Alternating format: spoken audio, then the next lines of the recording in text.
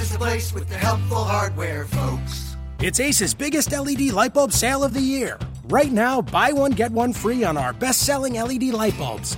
Our 4-pack of LED bulbs is $9.99, and our 2-pack of LED floodlights is only $12.99. Buy one, get one free. There's no limit on how much you can save, so stock up now. Hurry in. Buy one, get one free on long-lasting 10-year LED bulbs, now through Monday, only at your neighborhood Ace. See participating stores for details. Welcome to another episode of Locked On Pistons. We are simulcasting this on Periscope. Hopefully you guys can give me some feedback on how you enjoy this Periscope / Locked On Pistons broadcast. I've been enjoying it. Seems like it's been well received, but if you guys can let me know how the Locked On Pistons listeners in particular can let me know how you are enjoying having this simulcast with Periscope, that'd be appreciated. I'm enjoying doing both at the same time, but you'll have to let me know how your enjoyment of the podcast is with these savages on Periscope tuning in at the same time. So we'll get caught up here on the events of the weekend. I imagine by now everybody listening knows Marcus Morris and Kentavious Caldwell-Pope are no longer Pistons. Avery Bradley is a Piston. To add to the news, we've got Aaron Baines being signed by the Boston Celtics. Baines opted out of a 1-year, $6.5 million player option with the Pistons. He ended up signing, about a week and a half into free agency now almost. He signed a 1-year deal with the Boston Celtics worth $4.3 million. So he didn't take as much of a hit as I had feared. I was concerned, considering the center market, that he'd end up playing for closer to the minimum. I'm glad that he didn't take too much of a pounding there. So he's going to make about $2 million less this season with the Celtics than he would have with the Pistons, but he's also very likely to get deeper into the playoffs with the Celtics than he was with the Pistons. It's not in the chat here, it's still a nice haircut. It's punitive, definitely. As we got closer to his opt-out date on June 30th, I couldn't shake the feeling that he probably should just opt in with the Pistons and try to hit free agency next year. Turns out in the long run he probably would have been better off doing that. But he is no longer an option for the Pistons in the free agent center market. That means that the Pistons are likely going to roll with Boban Marjanovic, who is the 36 minute king, and as I think it was Addy Joseph tweeted earlier today or yesterday, he tweeted that Boban Marjanovic is the all-time leader among players who have played 82 games or more. He's the all-time leader in PER above Michael Jordan and LeBron James, which basically means that PER is the most important stat on the planet, and Boban Marjanovic has a legitimate chance at being the best player in NBA history. So, that's going to be an exciting player to have come off your bench. It's not too often that you have an all-time great playing for your second unit. So Baines is a Celtic. I haven't looked at their updated depth chart, actually. I probably should do that, considering the fact that now 2 rotational Pistons are Celtics. But I'm guessing that he actually has a chance to start. That wouldn't be a bad thing for either Baines or for the Celtics. Baines is not a poor rebounder. He's a decent rebounder, and a rebounding boost is something that the Celtics need significantly. Al Horford is not a rebounding specialist. Amir Johnson is gone. He wasn't really a specialist in anything. It might be a situation where Baines can shine, and this could be a situation where he has the opportunity to make some more money next year than he would have otherwise. Andre, in the chat here, we have Andre Drummond is a way better player than Boban Marjanovic, and yes, that's true. My suggestion that Boban was the best player in NBA history is almost entirely tongue-in-cheek. We haven't seen him play a whole lot, so maybe he'll end up being the best ever. We'll see. I won't rule it out. As for KCP, after the last time that we spoke here on Locked On Pistons, shortly after that, the Pistons announced that they were going to renounce their rights to KCP. This really doesn't do the Pistons in particular any good. If they were to keep their rights, they would still have matching rights if somebody was to come along and send him a low ball offer. But with the hard cap situation that the Pistons have, they wouldn't have been able to go back to that 5-year, $80 million offer that they had presented him earlier. The Pistons are only about $11.7 million below the hard cap, so that's fine with what they need to add to the roster now. But at the time, there was no reasonable offer that they could expect to come in around that number to match. So more or less, it seems as though, it's not to their advantage in any way to renounce his rights. They weren't going to do anything with him anyway. So renouncing his rights turned him from a restricted free agent to an unrestricted free agent, and basically allows him to get on with things and entertain offers from teams who might not have been interested in him as a restricted free agent. So we're going to take a look here at teams that have the space to offer KCP a max contract. And according to Keith Smith's salary page, which is what I'm looking at right now, only the Chicago Bulls and the Phoenix Suns have space to offer him a max contract. I don't think that he's a candidate for a max contract right now. I think he is more likely going to have to settle for something significantly less than what he was seeking. Simply because, in chat, Suns won't do it. It's not something that I think that they're interested in doing, unless they wanted to throw him like a big 1-year offer. But I don't think that that's something that they're particularly interested in doing. Laurent suggests that the Hawks and Lakers might offer him the max.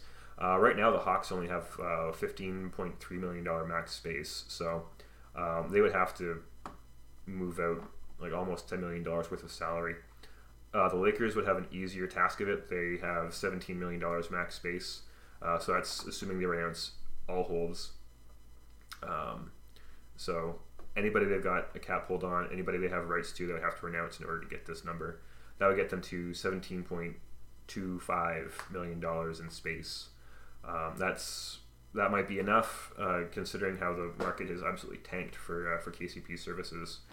But right now, the only teams with like double-digit million-dollar space would be the Hawks at 15.3, the Brooklyn Nets, who are not too far off. They're at $22.2 million in space. So if they still wanted to go all the way up to a max offer, they would need to clear almost $3 million, about $2.5 million. The Bulls are at $26.1 million. The Dallas Mavericks are just shy of $22 million. The Denver Nuggets are at $12.9 million. The Pacers are at about $15.5. The Lakers again are about $17.25. The Minnesota Timberwolves are a little over $2. The New York Knicks, who are now the proud owners of Tim Hardaway Jr.'s services. The New York Knicks have about $1.4 million, and obviously now that they've got both Courtney Lee and Tim Hardaway Jr., there's no interest there, aside from the fact that they have no space and no way of getting the space to do so. The Orlando Magic are a little bit over $9 million. The Philadelphia 76ers have almost $20 million, but they've got J.J. Redick under contract, so that's not going to happen. The Phoenix Suns are 26.4. Sacramento Kings are at 8.6. San Antonio Spurs are at 3.5. And the Utah Jazz have about 5. So, considering the fact that we've only got about 14 teams that are under the cap, period, and only 2 teams that have max space, neither of which are particularly likely to be inclined to throw that max space at him. The market for KCP has absolutely tanked. I still have a hard time wrapping my head around the idea that he might be gettable for somebody for something in that $15 to $16 million range, but that's probably becoming more of a likely option, by the hour almost. And I think part of that, let's see. Yeah, chat's debating Boban Marjanovic's merits. He's the GOAT. What can we say? The market for KCP is, it's most definitely a confusing market right now. It's possible that the Pistons are the first team to actually beat Clutch Sports, which is KCP's agency. They're renowned for playing hardball, and they are renowned for basically pushing for the max, or as close to it as possible for their clients. I think that in most cases that's proven to be a really good strategy for them. It's worked a lot. I think the Pistons might be the first team that has actually beaten them at their own game. I said this on Twitter earlier, but I do feel a little bit of pride in Stan Van Gundy and in Jeff Bauer for not just sitting there and letting the Clutch Sports hardball players and the Brooklyn Nets with their approach to restricted free agency. I'm kind of impressed and pleased that the Pistons didn't just sit there and take it and have to react to them. I like the fact that they went out and they're proactive. They got Avery Bradley. It cost them Marcus Morris, but I think there's merit to the kind of lineup shifts that are going to likely come out of this. We've got Tobias Harris, who will most likely play the 3 now that Morris is gone. John Lewis will probably play the 4. Barring that, we'll probably have Harris playing the 4 and Stanley Johnson playing the 3. I think that might be something that comes into play later in the season. But lineup 1 with Harris at the 3 and Lewis at the 4, I think will be probably the best lineup that they can put out to start the season at the very least. So, in addition, the trade for Avery Bradley basically gives the Pistons what probably amounts to a more fully realized version of KCP. He's better defensively. I would say that's probably, we didn't see much outrage among NBA players after the All-NBA and all-defensive teams were announced, and Avery Bradley, didn't get a first or second team. We saw outrage for that, but we didn't see any outrage for KCP only getting one all-defensive vote. So, using that as an example from NBA players. Let's see here. Using the opinions of NBA players right off the bat, we can definitely determine that Bradley is a superior defender. He's a better shooter. He's better from 3. He's got experience with the ball in his hands. So, when you find yourself in a situation where you have to potentially overpay KCP to the detriment of your team, where you're going to have to move multiple contracts in order to get him under the hard cap, if you can get a guy like Avery Bradley, who basically probably just kicks the can down the road one more year. They're going to have to probably max him next year. But I'm more comfortable doing that next year with a guy who is basically what we hope KCP's ceiling comes near. I'm much more comfortable with an Avery Bradley who's maxed out than I am with a KCP who's maxed out. And Bradley is only about 2 years younger than KCP. Pardon me, he's only 2 years older than KCP. So you're not taking like a significant. You're not losing much as far as his youth goes. Bradley is only 26 years old. He is also, he's coming off a season where he went to the Eastern Conference Finals. He's been to the playoffs multiple times. He's been deep into the playoffs. Once. It's a trade-off I think that the Pistons are willing to make, and it's one that I'm fairly happy with. It's not a bad situation for the Pistons. And like the worst case scenario here is that they have to kick the can down the road one more year and then decide if they're going to max Avery Bradley, which again I think we're all more comfortable with, or we should all be more comfortable with than KCP. So let's see here. Let's get some questions if there are any questions in chat really quick.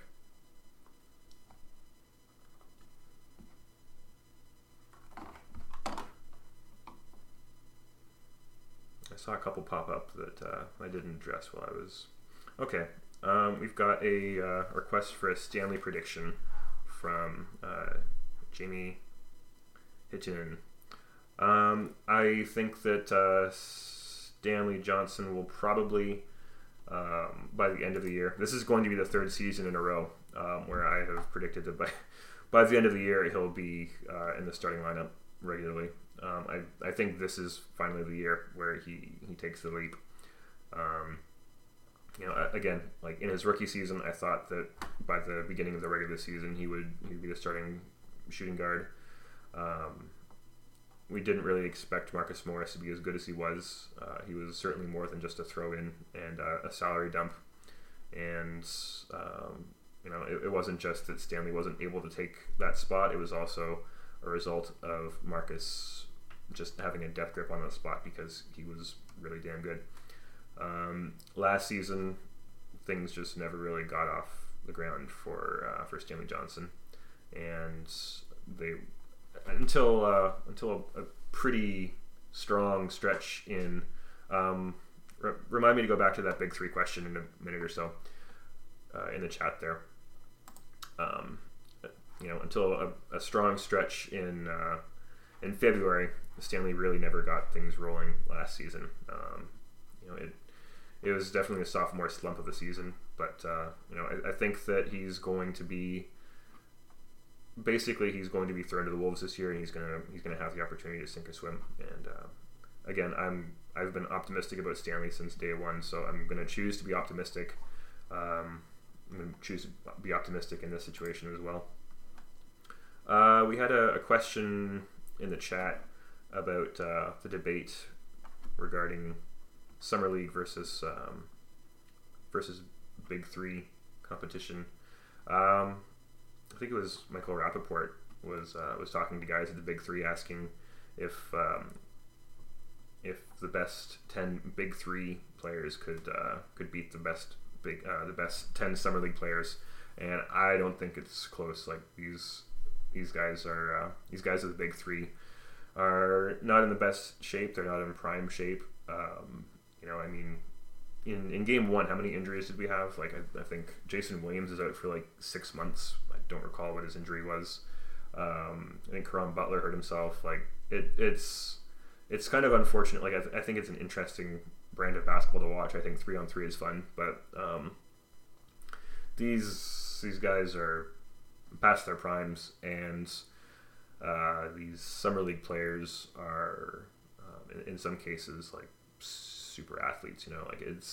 I don't think it will be close. I think that the Summer League players, while some of them will probably never be as great as a lot of the guys who are playing for the Big Three.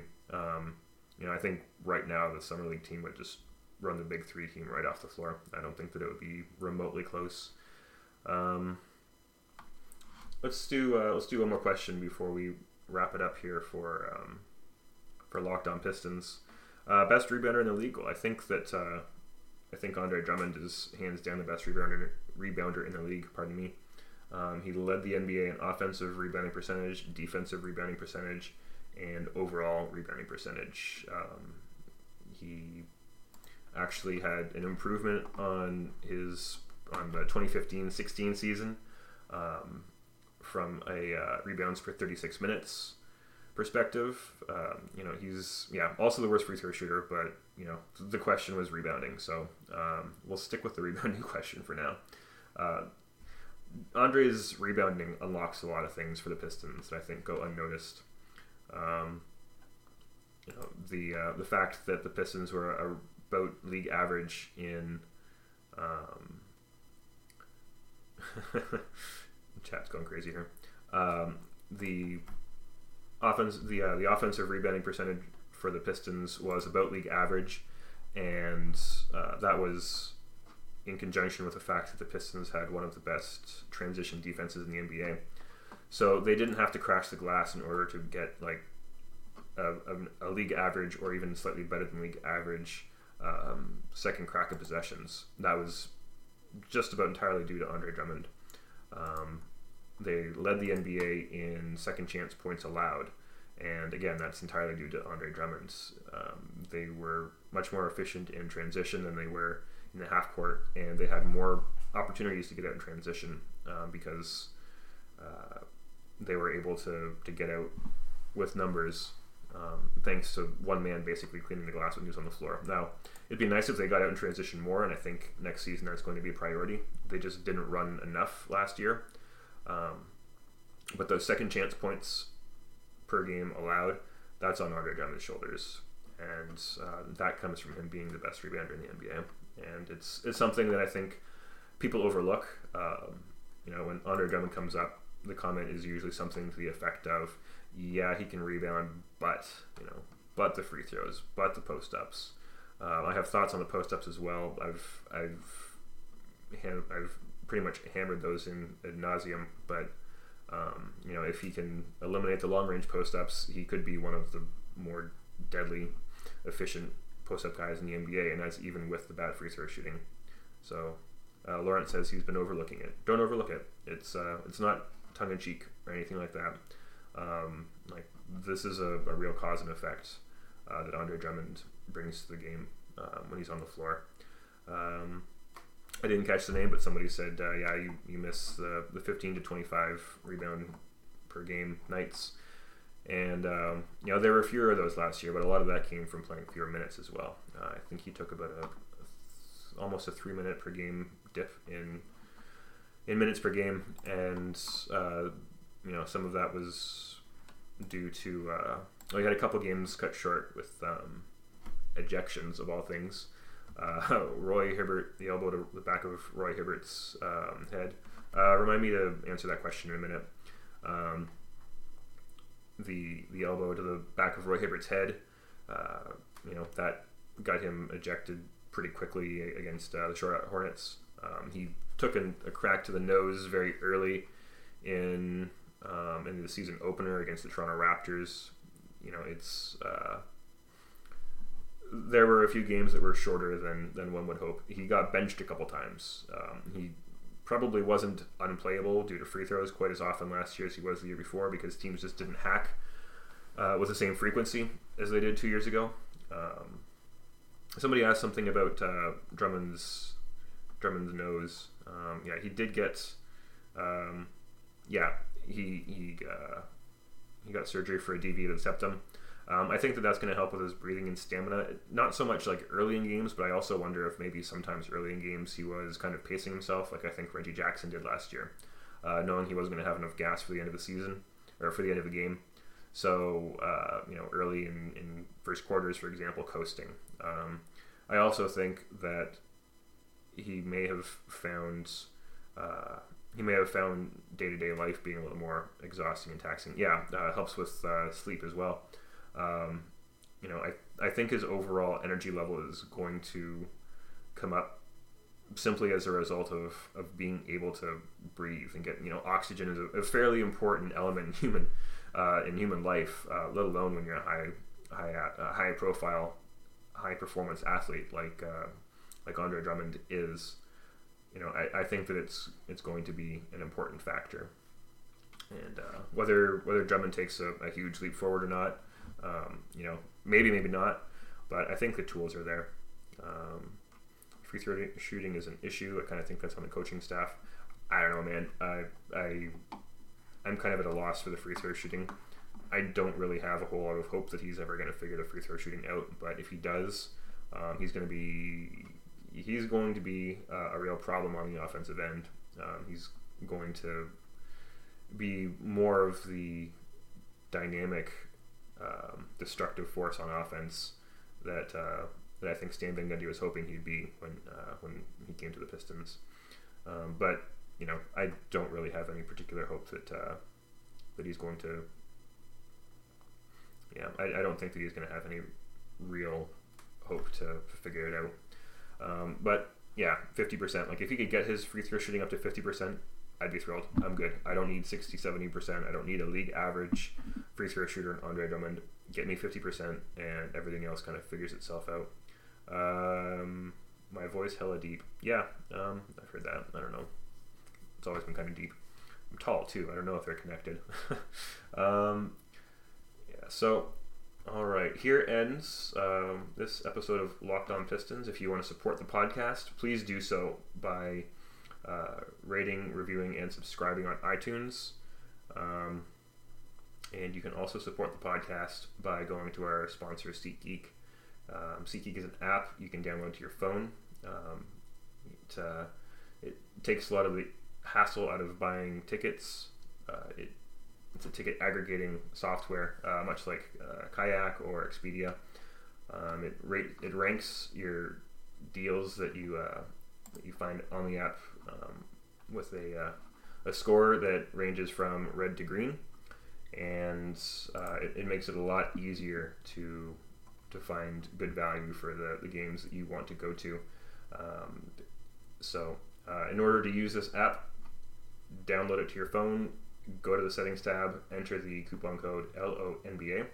Lets them know that you came from us, saves you $20 on your first purchase, and everybody wins. So appreciate you guys tuning in, and that'll be it for tonight. Catch you tomorrow.